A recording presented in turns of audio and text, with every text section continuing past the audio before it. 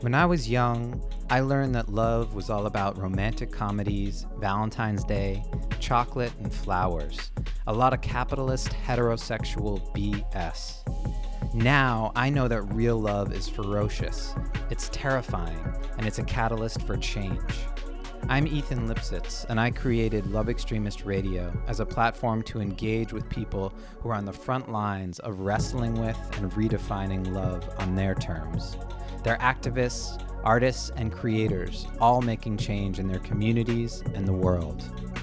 Thanks for being here. Together, let's define what it means to be a love extremist.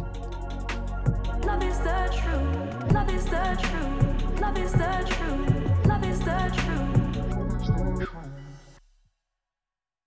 Adina Lichtman is from West Orange, New Jersey, and is now living in the East Village of New York City. She founded Knock Knock Give a Sock during her time at NYU in 2015. Today, Knock Knock Give a Sock is a nonprofit that focuses on humanizing homelessness, one sock at a time, by collecting socks for those experiencing homelessness while also building relationships between neighbors.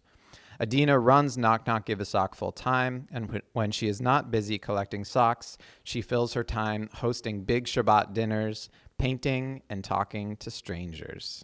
I love this bio. I love what you're up to, talking to strangers. One of my favorite things to do. Welcome. Thank you. And we were strangers just a few weeks ago until we got connected via WhatsApp. I know, it's beautiful. Well, so the crazy thing, I hope all of you here are taking advantage of Clubhouse to connect and meet new people.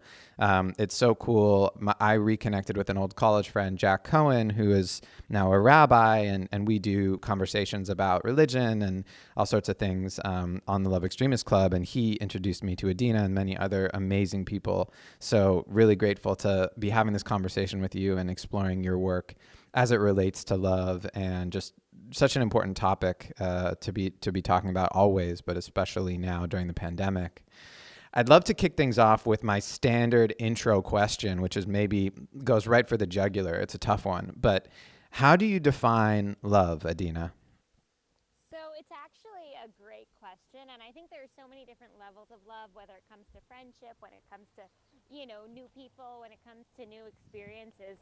I think the first time I came to experiencing or defining love was, I think, when I fell in love for the first time. And, in full transparency, it wasn't a reciprocated relationship, but I think we all have those moments, whether it's college, high school, beyond, where, we've experienced our first heartbreak. But what led me to defining what love meant in that moment was when I was feeling the emotions of that other person. When that other person was going through a difficult time, I couldn't help but feel like I was going through a difficult time. When I was when that other person was feeling hurt, I felt hurt. When that other person was feeling joy, I felt joy.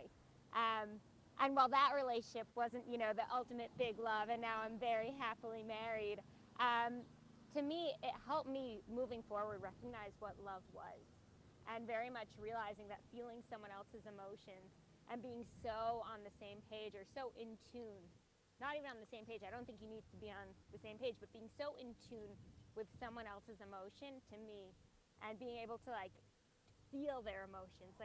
It's almost hard for you to get back into your own emotions because you're so much feeling that other person's emotions. That's what, to me, I define as love. Wow. Yes. I mean, it sounds a lot like kind of the blend of empathy and compassion. Also, you mentioned it's sometimes hard to get back into your own. How do you regulate? How do you stay in kind of self-love and within yourself when you're in this state of loving? How do you balance that when you're connecting to another individual and feeling that love between you and them? So I think there are two ways, right? Like in that first instance, right, that was heartbreak, right? And it was sad, and there wasn't really the ability to, eventually there was the ability, but it took time to get back to that place of being able to love myself and recognize my own self-worth and my own self-love, right? Because we're feeling that pain and that heartbreak. I think that's a different love than when you're in a relationship and you're feeling that other person's emotion. But there's a different relationship there, right? You're in the relationship, so you work through it together. You help uplift and inspire and be their strength. So So I think they're kind of two different categories versus being in love and it's, not reciprocated, right? Or being in a relationship and being in a relationship with that person. And I think feeling their pain, it becomes a much easier balance because you're working through it with them. Wow, that's a beautiful distinction. I'm curious if you use the word love in your professional work and the relationships you build with people who are experiencing houselessness and homelessness. So it's actually really interesting, and obviously we'll delve in further to what my work is, but I find myself using I love you so much more often with my neighbors on the street, so much more quickly than I've used it with new friends or new relationships.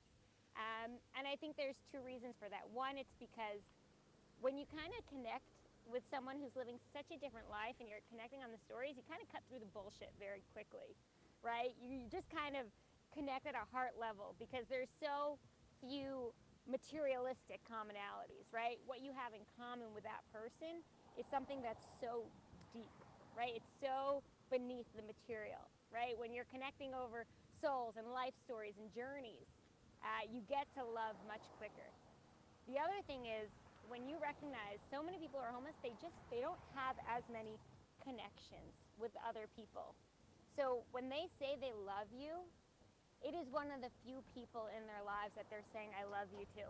Homelessness has so many different reasons, but one of the reasons that you won't find on any website is, and I'm so sorry that it's a little noisy here, I'm gonna go try to find a quieter spot, but I would say one of the leading causes of homelessness is actually loneliness.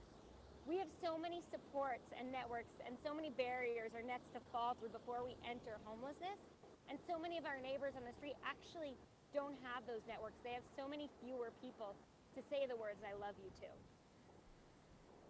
That's so interesting and makes sense, right? I mean, it's funny how when we bridge these differences, sometimes we can get to such a deeper emotional level so much quicker. It's like fast track to deep connection is bringing two people together who are from opposite sides of a lived experience and finding the commonalities and the humanity. It's like so apparent and easy to see that, you can't help but loving it and loving them. That's really powerful and very much love extremist. I wonder if there's a story you'd be willing to share that kind of illustrates what you're talking about. Is there an example that you can think of where those kind of differences broke down quickly and you felt that love and were able to express it? To answer that question, I would say there's one running narrative, I would say, as opposed to one story. And I'll actually go into one narrative and one story. A lot of times the ones who are the quickest, a lot of our neighbors who are the quickest to say I love you to me are often like our neighbors who have actually lived on the streets, who have come from gang violence, who have come from, situations where they were previously incarcerated, and they are the ones who are the first ones to be so ready and so open to love. And so many of these guys, I would say, and this goes back to kind of like the stereotyping that so often happens when it comes to our neighbors experiencing homelessness. But I'm talking about like the big, broad, tall guys, who have spent 20 years in prison. Like these are the guys who are the first ones to really open their heart and say, Adina, you're the only person who I feel like I've connected to in the last 6 months, and I love you. And they'll call me on Christmas, and they'll call me on New Year's, and they'll call me year round. And I would say that is something that we don't often expect. Just this real tender gentleness that a lot of people from the outside looking at these neighbors would not expect that. The second thing that I'd like to say is I have two neighbors who have experienced homelessness in the last 10, 15 years and have spent nights sleeping on subways, sleeping on park benches, and have really, one of them is still in a transitional shelter, but one has completely pulled herself, out of it, and they come every year to my family for Thanksgiving dinner. And every year at Thanksgiving dinner. Now my family, it's a joke. Everyone's like yelling over each other. It's loud, it's noisy, it's like not super mushy. No one's like super into talking about their emotions. And every year they come in and they hug my parents and they cry. And they say, you have no idea what it means and what it feels like to be accepted and be a part of a family. And something that's really unique is in both of those situations, both those people have separately said to me, I never thought that a white family would let me into their home like this. And race really plays a role. Like one of my friends, he said to me, he's like, Adina, it's crazy that I'm in your family's home and no one's putting away the fancy china, no one's putting away the fancy, dishes, the expensive things you have around your house. And that is something that I think is really fascinating and has been really special for both my family and I every single year on Thanksgiving. Wow.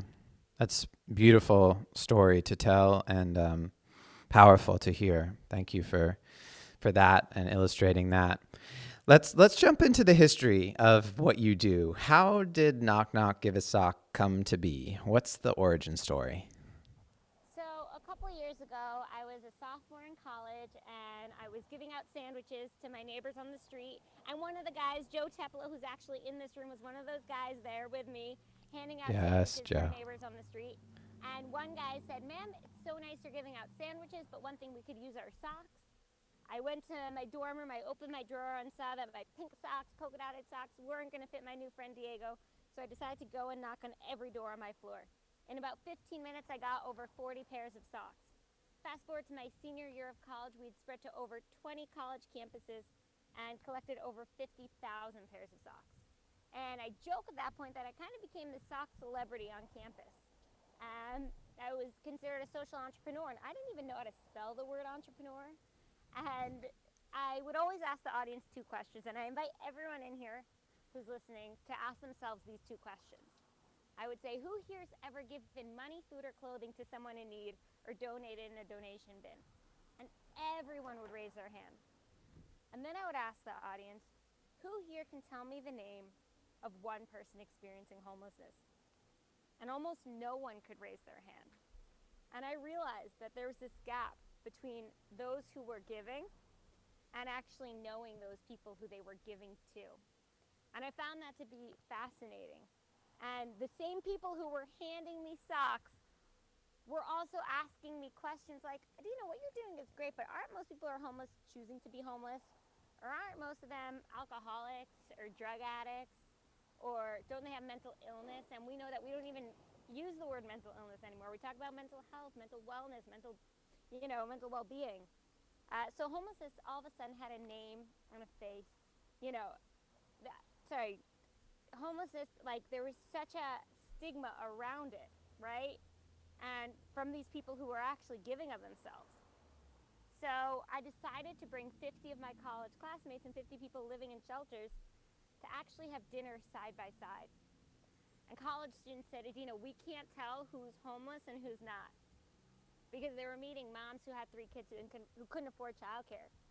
Dads who'd gotten out of prison, couldn't get jobs afterwards. People working minimum wage jobs, but that doesn't get you out of the shelter system. And all of a sudden, homelessness had a name and a face and a story to it. And it was at that moment that I wanted to make that my career, except I didn't want to do it just with college campuses. I wanted to do it with the corporates. I wanted the JP Morgans, I wanted the Goldman Sachs, I wanted the Salesforces of the world to actually sit down side by side with their neighbors living in local shelters and learning their stories and connecting. But who was going to listen to a college graduate like, oh yeah, JP Morgan, let's do a dinner with your employees and people living in local shelters. Oh, and let's do it in your offices, right? Like, what the heck? So what we actually did, we decided our mission would be humanizing homelessness one sock at a time by turning transactions into interactions. So after we got these companies to do a sock drive, we would then ask them to do a Meet Your Neighbors dinner where we brought their employees and people living in local shelters to have dinner side by side. So now, 4 years later, in our pre-COVID world, what we essentially do is we engage companies to do sock collections. We hire people living in shelters to collect, pick up and drop off those socks. And we also do these Meet Your Neighbor dinners, bringing communities together. It's so amazing. And kudos to you for figuring out how to bridge that gap from asking this question, how do we do these dinners, to, finding that way to start with the drive and then move to the dinner and bring people together. Do you have a fun kind of story or outcome from some of these dinners? Have there been ongoing relationships built, or things that have shifted in terms of what's come afterwards? There have been so many, but before I even talk about some of the connections and relationships that were born out of it, I would like to say that so often people say to me, "Come on, Adina, isn't that uncomfortable, like having rich people sit with people in shelters? Like, why would the people in the shelters even want to do it?" And that's a question that I got a lot. But once I started doing these events, what I actually learned is our neighbors living in shelters have loved the events and are the reason why we keep doing them. We've had, at one of our first Meet Your Neighbors dinner we ever had, we had a woman who got up and she was, she had a walker, she had disabilities, and she said, "In society, I have always felt invisible. And when I don't feel invisible, I feel like I'm annoying to society. But here is a place where I actually feel a part of society, a part of community." I had another guy who got up in our first year. It was kind of the year of sink or swim, like, can we do this, can we not? And he said to me, "Dina, I've been living in Brooklyn for 40 years. I spent over 20 years in prison, and I never thought my Brooklyn would look like this. Black people and white people sing together." He said, "Tonight is my first night sitting at the table with a white person before. This is my first night sitting at a table with a white person. And you need to keep doing this. This is so powerful." And he said it to me with tears in my eyes. So anytime we're struggling, it's really him who I think about as the hope and the reason to push me and push me forward in continuing this work. It's so powerful, and reminds me actually of a conversation I was having with our friend Joe about this idea of depth and just building extremely deep relationships with people and getting that immediate feedback. So often, especially in Clubhouse and these kind of cultures of innovation and entrepreneurship and impact, there's this idea that we need to hit millions of people and have so much impact. And you've done that with Socks and with getting people on campuses to give, and people in corporations, but there's also this depth component, and it sounds like that is equally, if not more, impactful and measurable for your success and your sense of purpose. How do you balance those two things? Totally. So I actually joke, my parents always tell me, they're like, "You finally use manipulation for good," right? The socks are important. The socks are great.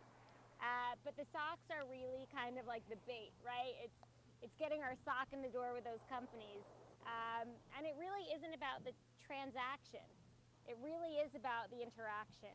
And it's not easy to approach these big companies and say, "Yeah, let's sit down and have a connection or a conversation with our neighbors." And even still today, right?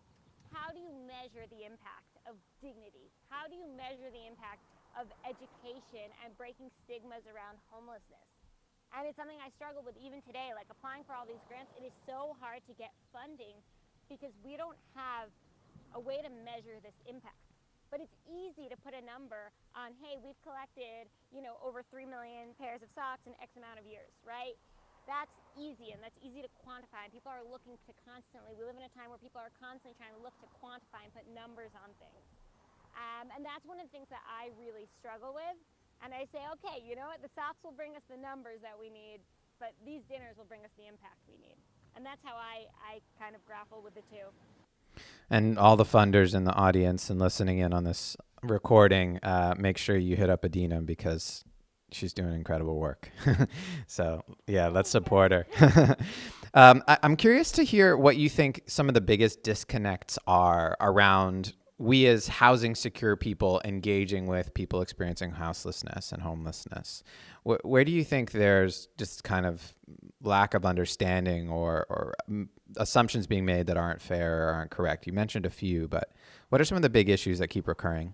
So I think that there are so many stigmas and stereotypes around homelessness. And, I think we kind of sometimes think like Gen Z is like this new generation that is so innovative and thinking, but I've spoken to, and they are, but I have had so many conversations with college students and college groups. I even had one last night where they said to me, they're like, "How do you balance, the idea of having people who are homeless, but they're faking it when they ask for money? Like, there's so many people that do that."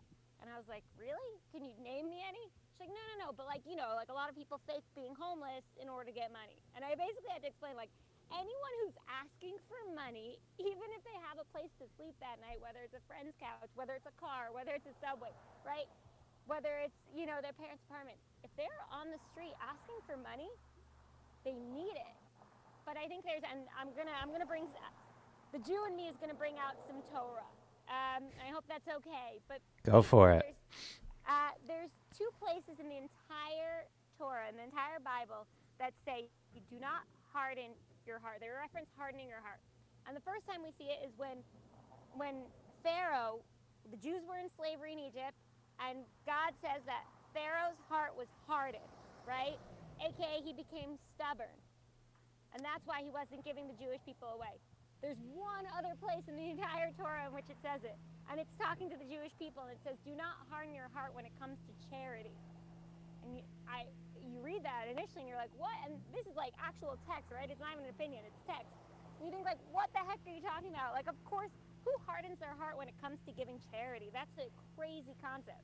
But the truth is, anytime we go on a subway, I can say it's happened to me, right? You pass by your neighbor on the street, and you think maybe they're just going to use it for alcohol. Or you see your neighbor on the subway sharing their story, and you're like, well, they have nice shoes, so how true is that story? Or maybe they used it on that new iPhone, so are they really using the money, properly? So often, these are just a few examples of the ways that we harden our heart when it comes to homelessness every single day. Sometimes it's too painful to look at, and we'll cross the street because it's too hard for us, and maybe we don't want to say we don't have change in our pocket, or we don't want to give the change in our pocket. And I would say our hearts are constantly being hardened because of the stigmas and the stereotypes around homelessness. But the more neighbors you speak to on the street, the more you get a taste of their story, the more you connect with our neighbors in shelters, the more, the less that guard comes up, right? That hardening doesn't come up as often, right? And that slowly dissipates. And that's why I encourage connection. Because when you just see something, we have so many stigmas. And I would like to add one crazy statistic that most people don't know. But when it comes to homelessness in New York City, right? So out of the 100% of the homeless population in New York City, actually only 5% of homelessness is street homelessness, people living on the street in New York City, which means 95% of them are sleeping in shelters or cars, and it is still not the image we have when we think of homelessness. And out of the 60,000 people who are homeless in New York City, 25,000 are children. But we don't know, that's over 1/3 of homelessness in New York City are people under the age of 18, but that's not what we imagine, right? Wow. Yeah, that's definitely not what we imagine. I wonder, it sounds like there's also maybe fear that comes up for people. I mean, there's certainly judgment and hardening, but there's also perhaps this fear of the unknown or this fear of harm or just, a lot of people are uncomfortable getting out of even their comfort zone of talking to their friends, right? Or their immediate family. I mean, a lot of what I talk about as a love extremist is learning how to love beyond our inner circle. How did you get to this place of kind of being so fearless and being able to engage with your neighbors without questioning it or thinking twice? Or, have you ever been in kind of sticky situations where it's made you a little more hesitant or reticent? So one thing that I would definitely like to say is, I think part of it is, since I was a kid, my parents were always petrified. I was always talking to strangers and engaging strangers, and just if I was sitting next to someone on an airplane, I would grab their email. My parents were like, you're 9 years old, that's a 40-year-old man, why are you talking to him, right? So these are the kinds of things that were always happening to me. So I would say part of it was my personality. I always felt like I wanted to connect more with the world and with people around me. So coming from my small, little neighborhood in West Orange, New Jersey, and then moving to New York City for college, all of a sudden I wanted to talk to everyone. So it almost didn't matter if you were the Starbucks barista or the neighbor on the street or my professor, right? Everyone got a hello, everyone got a, what's going on. I really wanted to create, my few block radius at NYU as my own neighborhood where I felt like I knew everybody.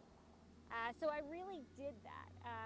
And I also took a class my freshman year on homelessness, which definitely made an impact, and I learned some statistics around homelessness. So now I was learning about it in class, and I really wanted to connect with those people who I was reading about in my textbooks. And I would say that's where, it started, and education is so important. But it really, really took off once I kind of became known as the sock fairy. Like, literally, I would be handing out socks all the time with my backpack on my way to class. And then I went away for a semester, and I came back, and I saw a guy on the street who was like, he was kneeling over as if he was like about to vomit. And I ran over. I was like, "Sir, are you okay?" And he looks up, and I hadn't seen him in 6 months. He looks up and goes, "Hey, you're that sock fairy, aren't you?" Which led me to crack up. But the idea is, it was not having a fear of talking to strangers. But I to your point, want to say humans are very comfortable in the transaction. I would say it's not even difficult for someone to put a coin in a cup in our, to our neighbors on the street. But having a conversation, that becomes scary, right? We can talk to the person at our checkout, right? How's your day going? How's the weather? But beyond that, it actually gets very difficult and very scary for people. So kind of setting the stage to build an interaction, that's the only way we're able to take away the fear. By going a step further than the transaction. It's very easy to have a conversation with your teacher about class. It's much harder to have a conversation about your emotions and how you're feeling about a class. And I think taking what's a transaction, what we're so used to, and building that into an interaction can play out in every aspect of our lives. There's so much learning to be had in this. I mean, experiential learning and just challenging people to engage with strangers. And it's something we talk about a lot just in the transactional side, but I think that's so right. To be able to actually go a little bit deeper and below the surface and get to know someone and get to know their story and make time and have patience with them is just such a gift. And that can really make or break someone's day. So it's a beautiful act of love and act of service that you are engaging people in. It's really inspiring. So, yeah, thank you. I want to regroup. I am talking to Adina Lichtman, the founder of Knock Knock Give a Sock, about humanizing homelessness. This is a recorded conversation, and we're going to chat for another few minutes, and then I'm going to invite folks to raise hands and ask questions or share stories that relate to this conversation. It is being recorded, as I said, so we ask that you don't self-promote, and you just come up and ask a question or share an experience or perspective. But really excited to have Adina here and learn more about her work and her perspective. I'd love to zoom out a little bit and think about this on a national scale. Are there high-level policies or processes that you think are necessary in this time to address housing for all in our cities? So I will say two things on that. The first thing I will say is, a lot of people say, "Adina, why don't you go into policy work, policy making?" And I actually think that a lot of times once you bring up policies and government, right, our hearts kind of get like all defensive. Well, I'm this, well, I'm that. This is my opinion. And I think it actually prevents a lot of really important conversations from happening. So we as an organization really avoid talking about policy because the idea is talking about uniting people and opening people's hearts and connecting. But that does lead to my second question, like, why is that important? Why is it important to open people's hearts if you're not going to talk about policy?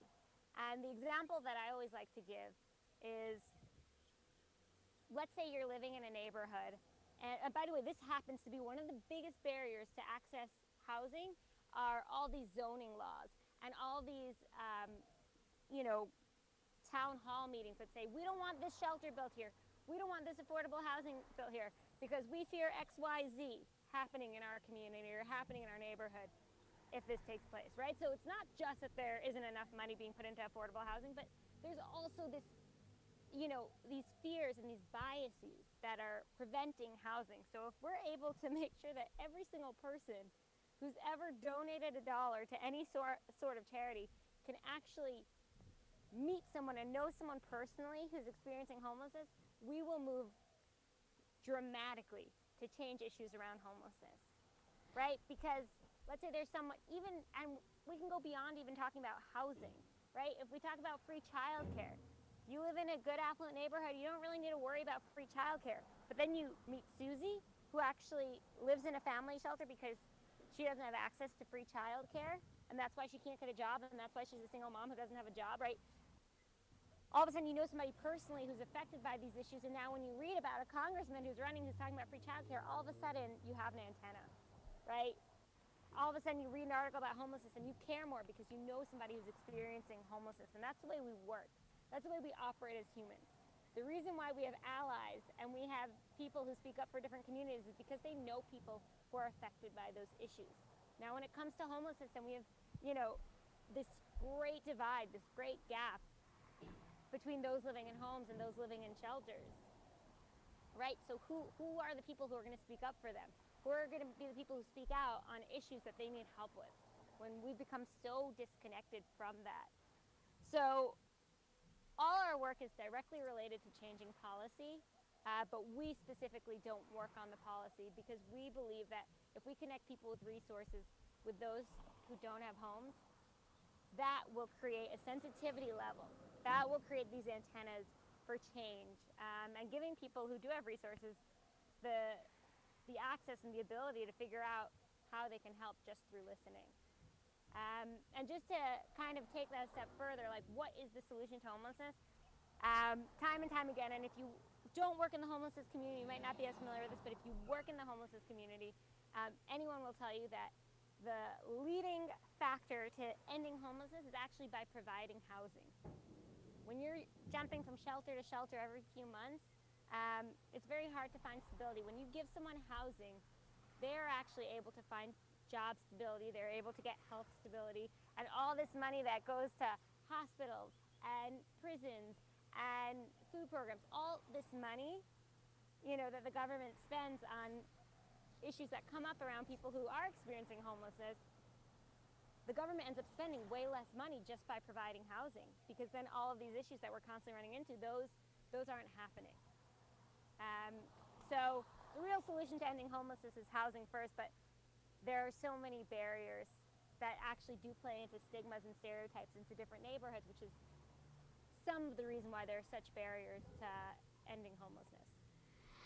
Yeah, here in Los Angeles, there's this huge, history of what's called NIMBYism, not in my backyard, and neighborhood groups kind of banding together to keep their what they call slow growth or no growth, and keep things kind of open and minimize development. But it leads to a huge houselessness crisis and homelessness crisis in the city, and often people living very close by to folks who say no shelter, but shelters pop up organically. So better to have homes and places for people to live. And I think you're so spot on in building those relationships and bringing it to close to home, right? Having these personal relationships where we know someone experiencing homelessness can help us become advocates for them when we get into policy and our neighborhood groups.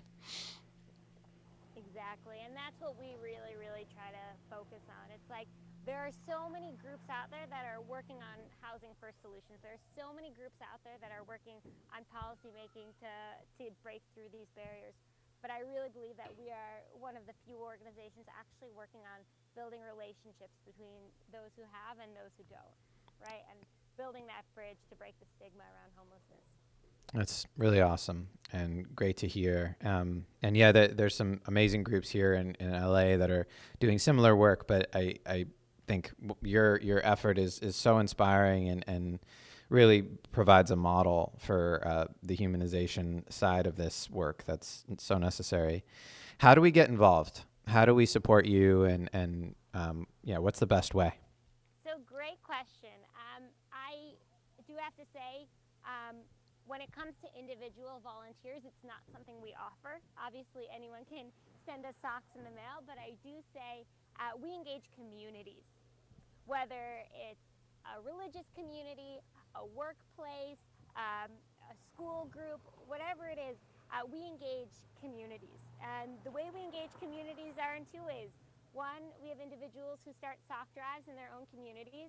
And the other one is we offer Meet Your Neighbor events. Now, many of you are probably thinking, okay, how do you have a Meet Your Neighbor dinner? It's COVID, there's a pandemic. So we actually are not offering those dinners right now, but we are offering virtual Meet Your Neighbor panels where we bring, you know, 2 or 3 people who are living in shelters to share their story and share their journey with groups. And Joe's not here anymore, but we did it with Salesforce, we've done it with some law firms, we've done it with some banks. So it's a very exciting way. And we've also done it with religious groups, we've done it with young professional networks. But yeah, that's one thing that I would say we can bring. And it's something that if you want to get in touch, please, you can either follow Knock Knock Give a Sock on Instagram and send me a message, or you could DM me on Instagram, which is just my name, which is up here, and send me a message, or you can email me at adina@kkgs.org. But I'll put that in my bio, actually. Yeah, we need to get, the people need to get to you, Adina. It's important. Yes. Excellent. Amazing. Well, I would love to welcome the stage up and welcome everyone to ask questions and raise your hand. If you have something for Adina, you'd like to bring a comment or a question into the space, welcome that at this point. And just, want to hear from you as to what's coming up through this conversation and how you engage with maybe the houseless and homeless community around you. Welcome, Alex. Thank you for being here and listening. And what do you have for Adina? Well, I'm chiming in from Canada, from British Columbia.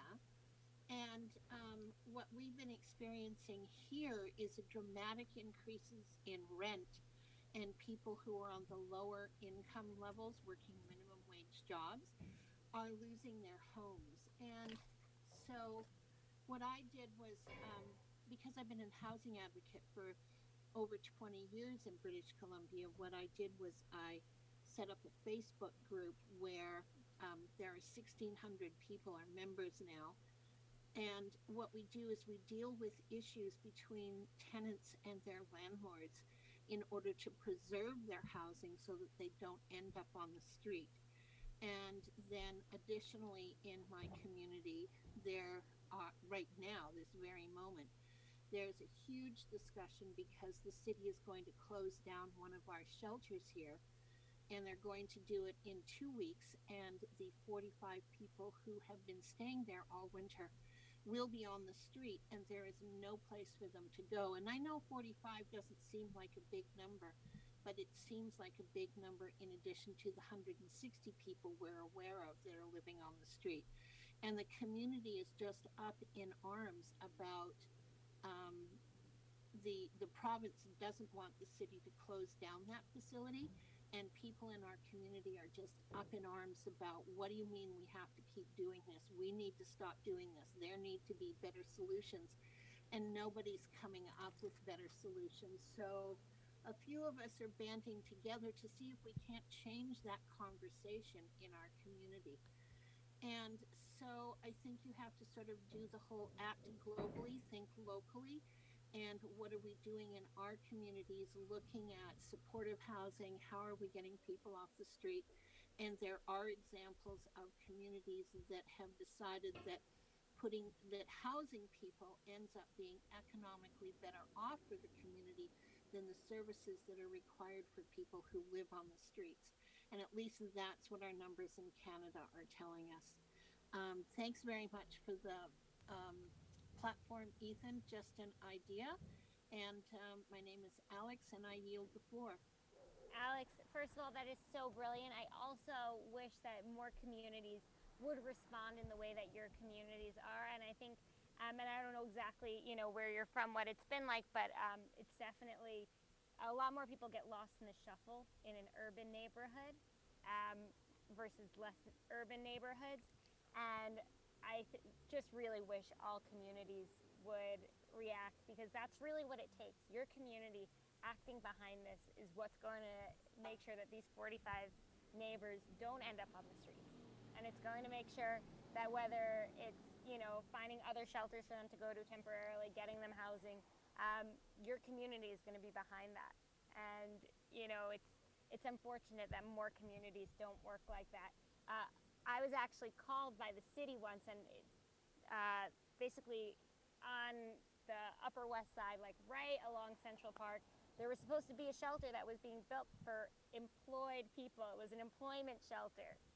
and the city was up in arms. Like, the people who were living locally did not want the shelter to be built. They actually sued the city for even suggesting that this shelter be built. They called me, they're like, can we set up a meet your neighbor dinner at the church there in the neighborhood to bring, this town hall and these people who are going to be moving to the shelter together? But at that point, it was too tense of a situation where we couldn't even do anything. So I really think it's so beautiful that you have a community that's working with you and behind you, because it's something that happens, far too rarely. Well, one of the things that we do here, and I'm assuming, I mean, I can't assume, but I do assume that each community has their own Facebook page. So that's what we have here.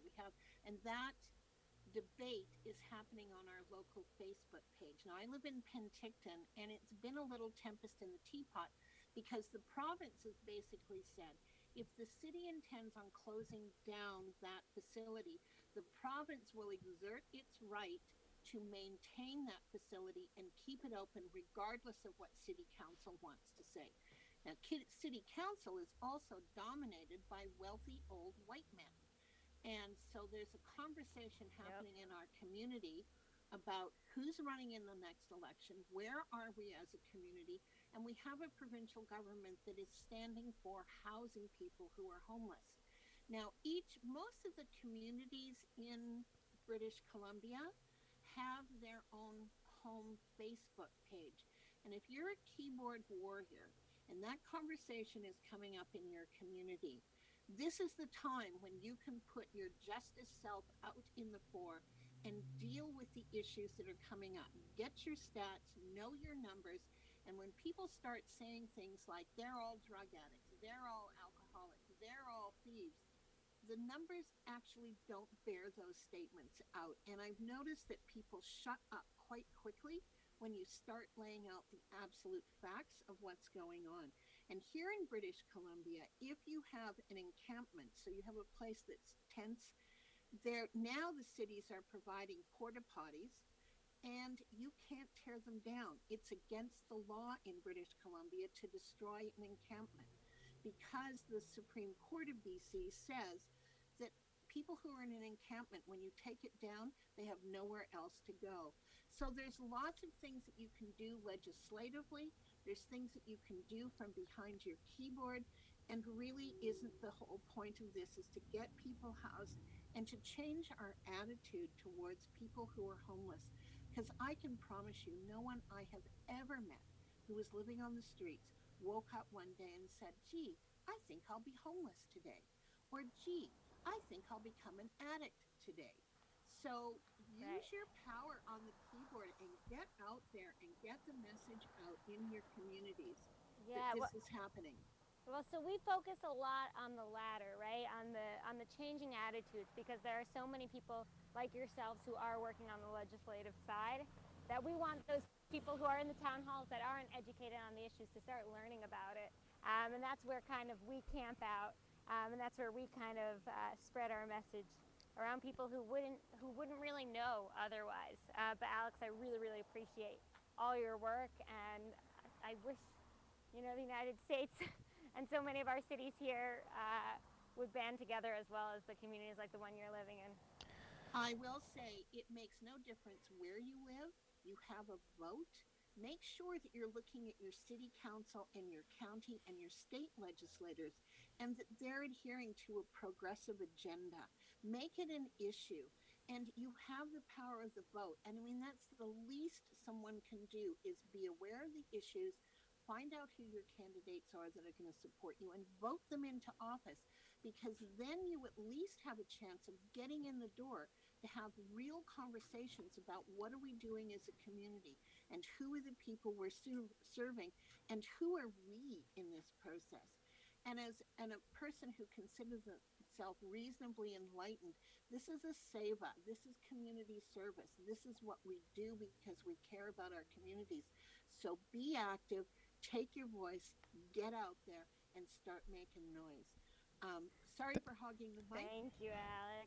My name's Alex, and I yield the floor.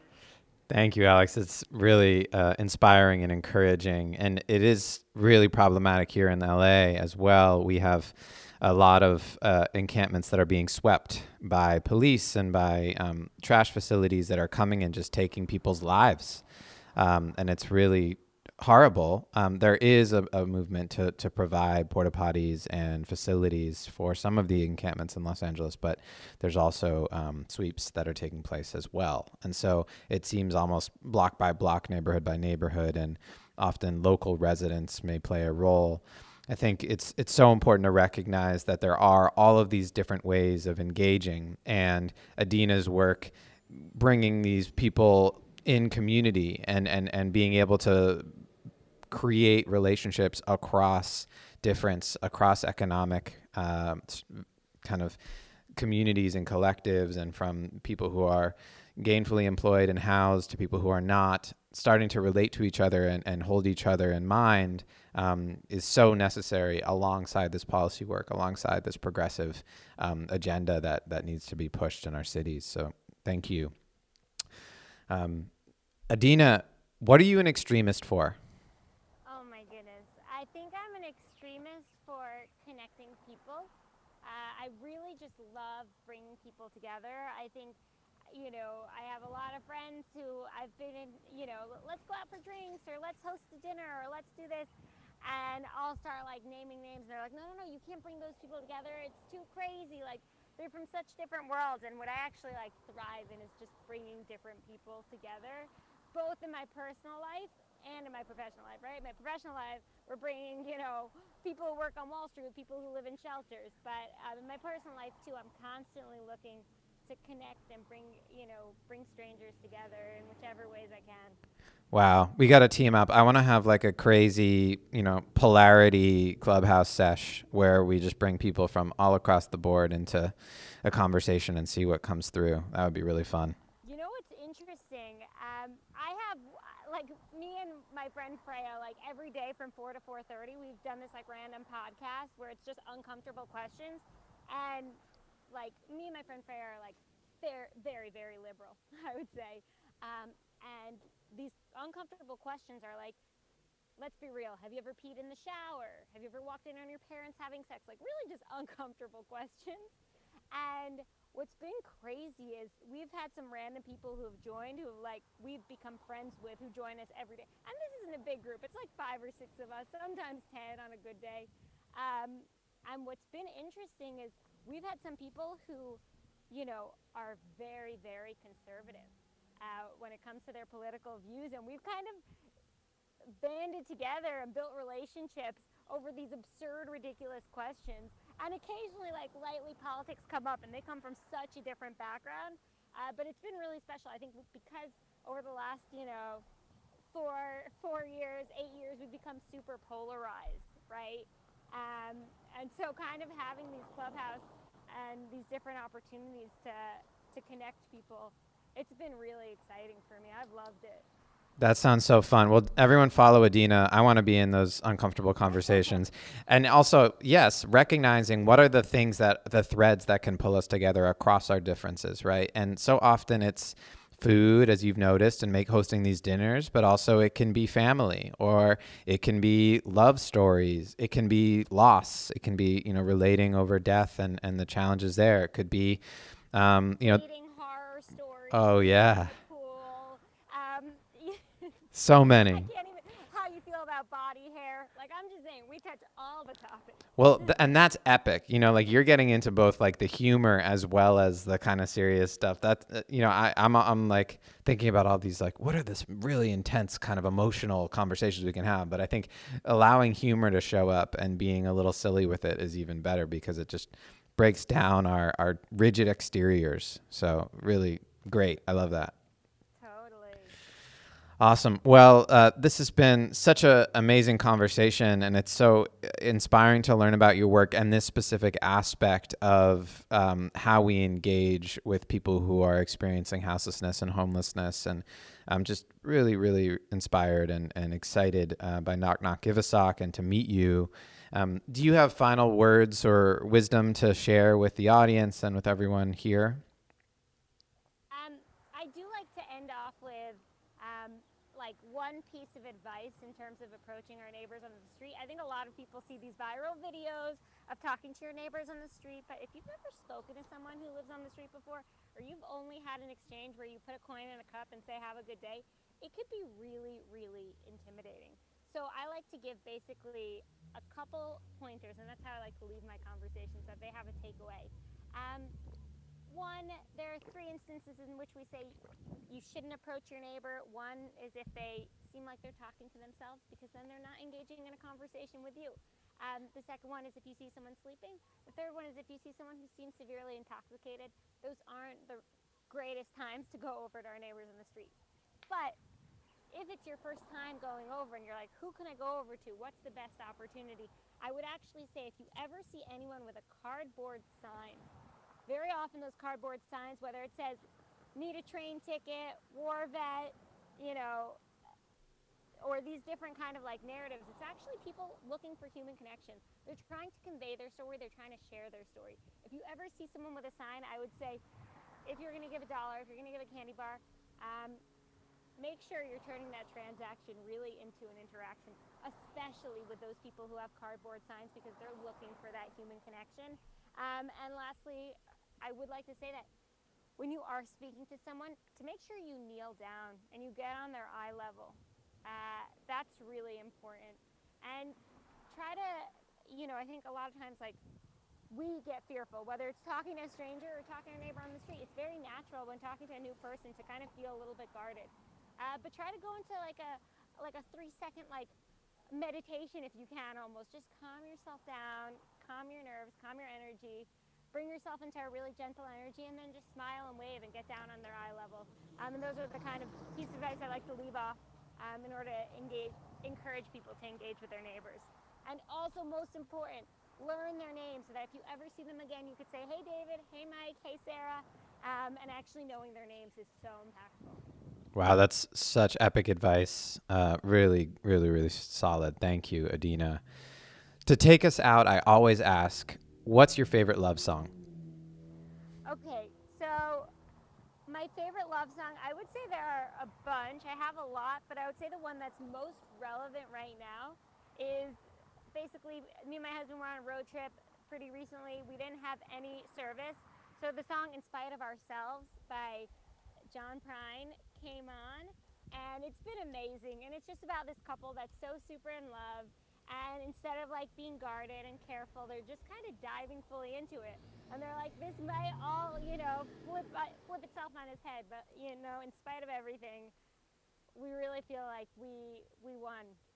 We won in life, and we're sitting on a rainbow, so it's beautiful. In Spite of Ourselves, that's the name of the song. John Prine. I love it. And I want to have another conversation about your love story, because it sounds like you have a really beautiful relationship. So that's... Oh my God, I'd love that. He's the best. I'd love to talk about him. Yeah, part 2 for sure. Well, I can tell you're a major love extremist, Adina, and just really grateful to meet you and learn more about your work and how you engage with your neighbors and lead Knock Knock Give a Sock. Everyone follow Adina. Definitely check out what she's up to, kkgs.org, and reach out if you have ideas for funding or partnerships or just want to get involved. And yes, thank you again. Thank you all for listening. And I hope that this is a conversation that you can carry out with you into your families and the people you're engaging with, and maybe take some of these tips next time you see someone on the street and can really build a relationship and get to know them. Thank you, Ethan, and I can't wait till the day that I, get on an airplane and fly to LA, because we do come out for a bunch of events during the year in non-COVID times, and we'll meet up and I'll give you a hug in person. Absolutely. I have a lot of neighbors I want to introduce you to. We got to hang. I'm excited. Great. Thank you so much, Ethan. Thank you. Thank you all. Have a wonderful day, and take good care. Peace. Take care. Bye-bye.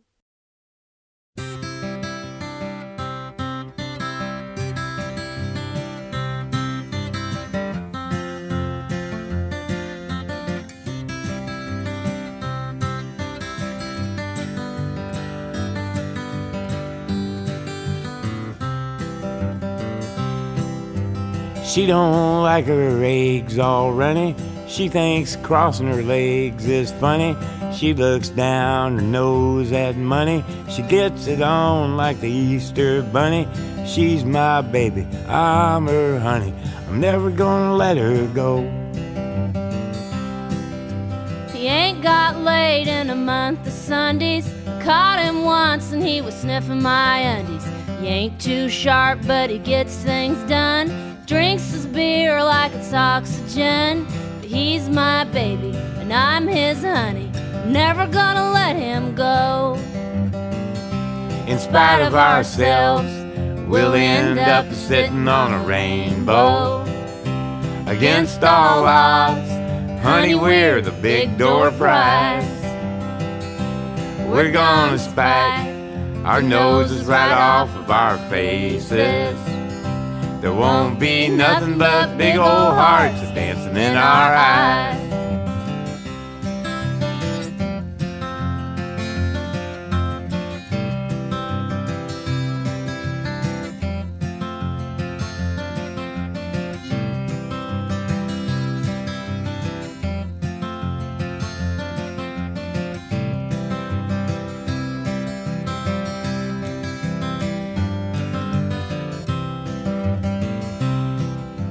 She thinks all my jokes are corny.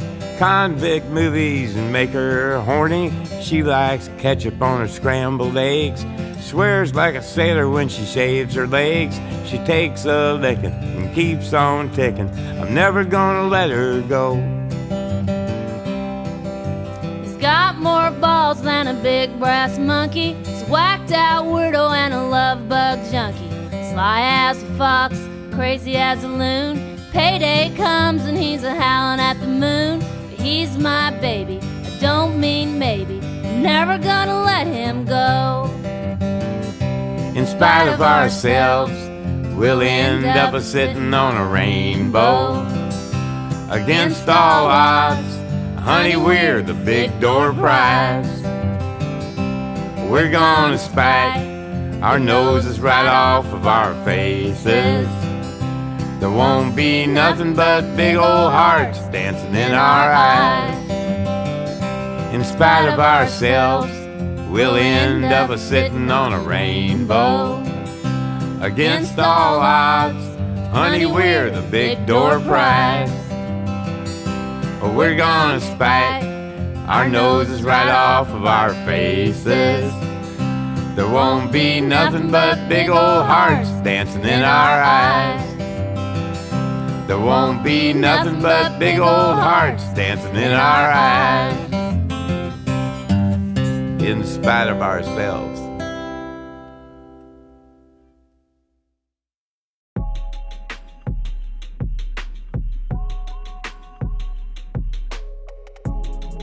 Thanks for listening to Love Extremist Radio.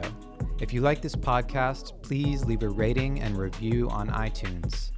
If you want to learn more about being a love extremist, check out www.extremist.love and follow Love Extremist on Instagram and Facebook. Find me also on Instagram at Ethan Lipsitz. Hope to hear from you soon. Peace.